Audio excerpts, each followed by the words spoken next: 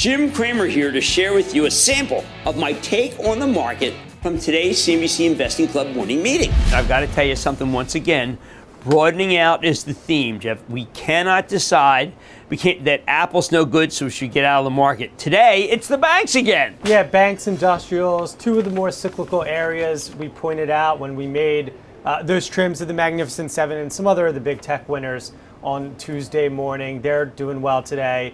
Wells, Morgan Stanley bouncing back after, today, so far this week, it's kind of been one day after another, a little bit different. But I still think that broadening out theme is happening here. Now, let's understand each other. This is very positive because this group signifies that the economy is definitely getting better. It's one of the reasons why we saw an upgrade with Home Depot.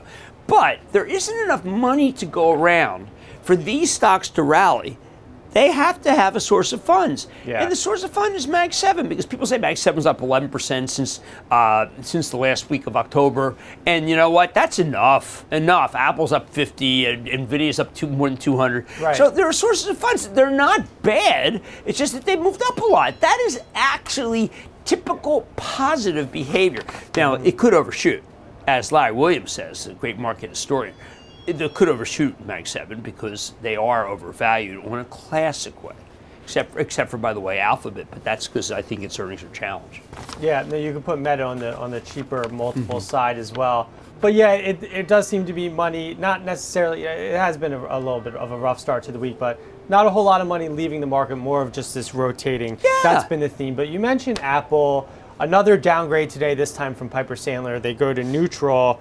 Concerned about smartphone sales, China, maybe the watch dispute is a little bit of a distraction, high valuation. Outside the watch dispute, these are really just the same narratives that we've heard all throughout last year when the stock rallied almost 50%. Except for this time we have the Vision Pro, which I know is going to be too expensive for most. Yeah. But that could come down. Join the CNBC Investing Club with Jim Cramer to catch my member-exclusive morning meetings every day at 10:20 a.m.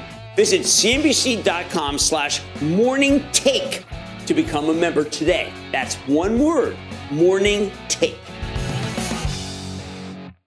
All opinions expressed by Jim Cramer on this podcast and in connection with the CNBC Investing Club are solely Cramer's opinions and do not reflect the opinions of CNBC, NBC Universal, or their parent company or affiliates, and may have been previously disseminated by Cramer on television, radio, internet, or another medium.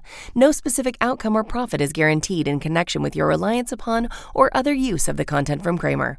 The opinions offered in connection with this podcast and the CNBC Investing Club are not an attempt to induce any particular trading behavior, investment, or strategy. You should be aware of the risk of loss in following any strategy or investment discussed in the content from Cramer.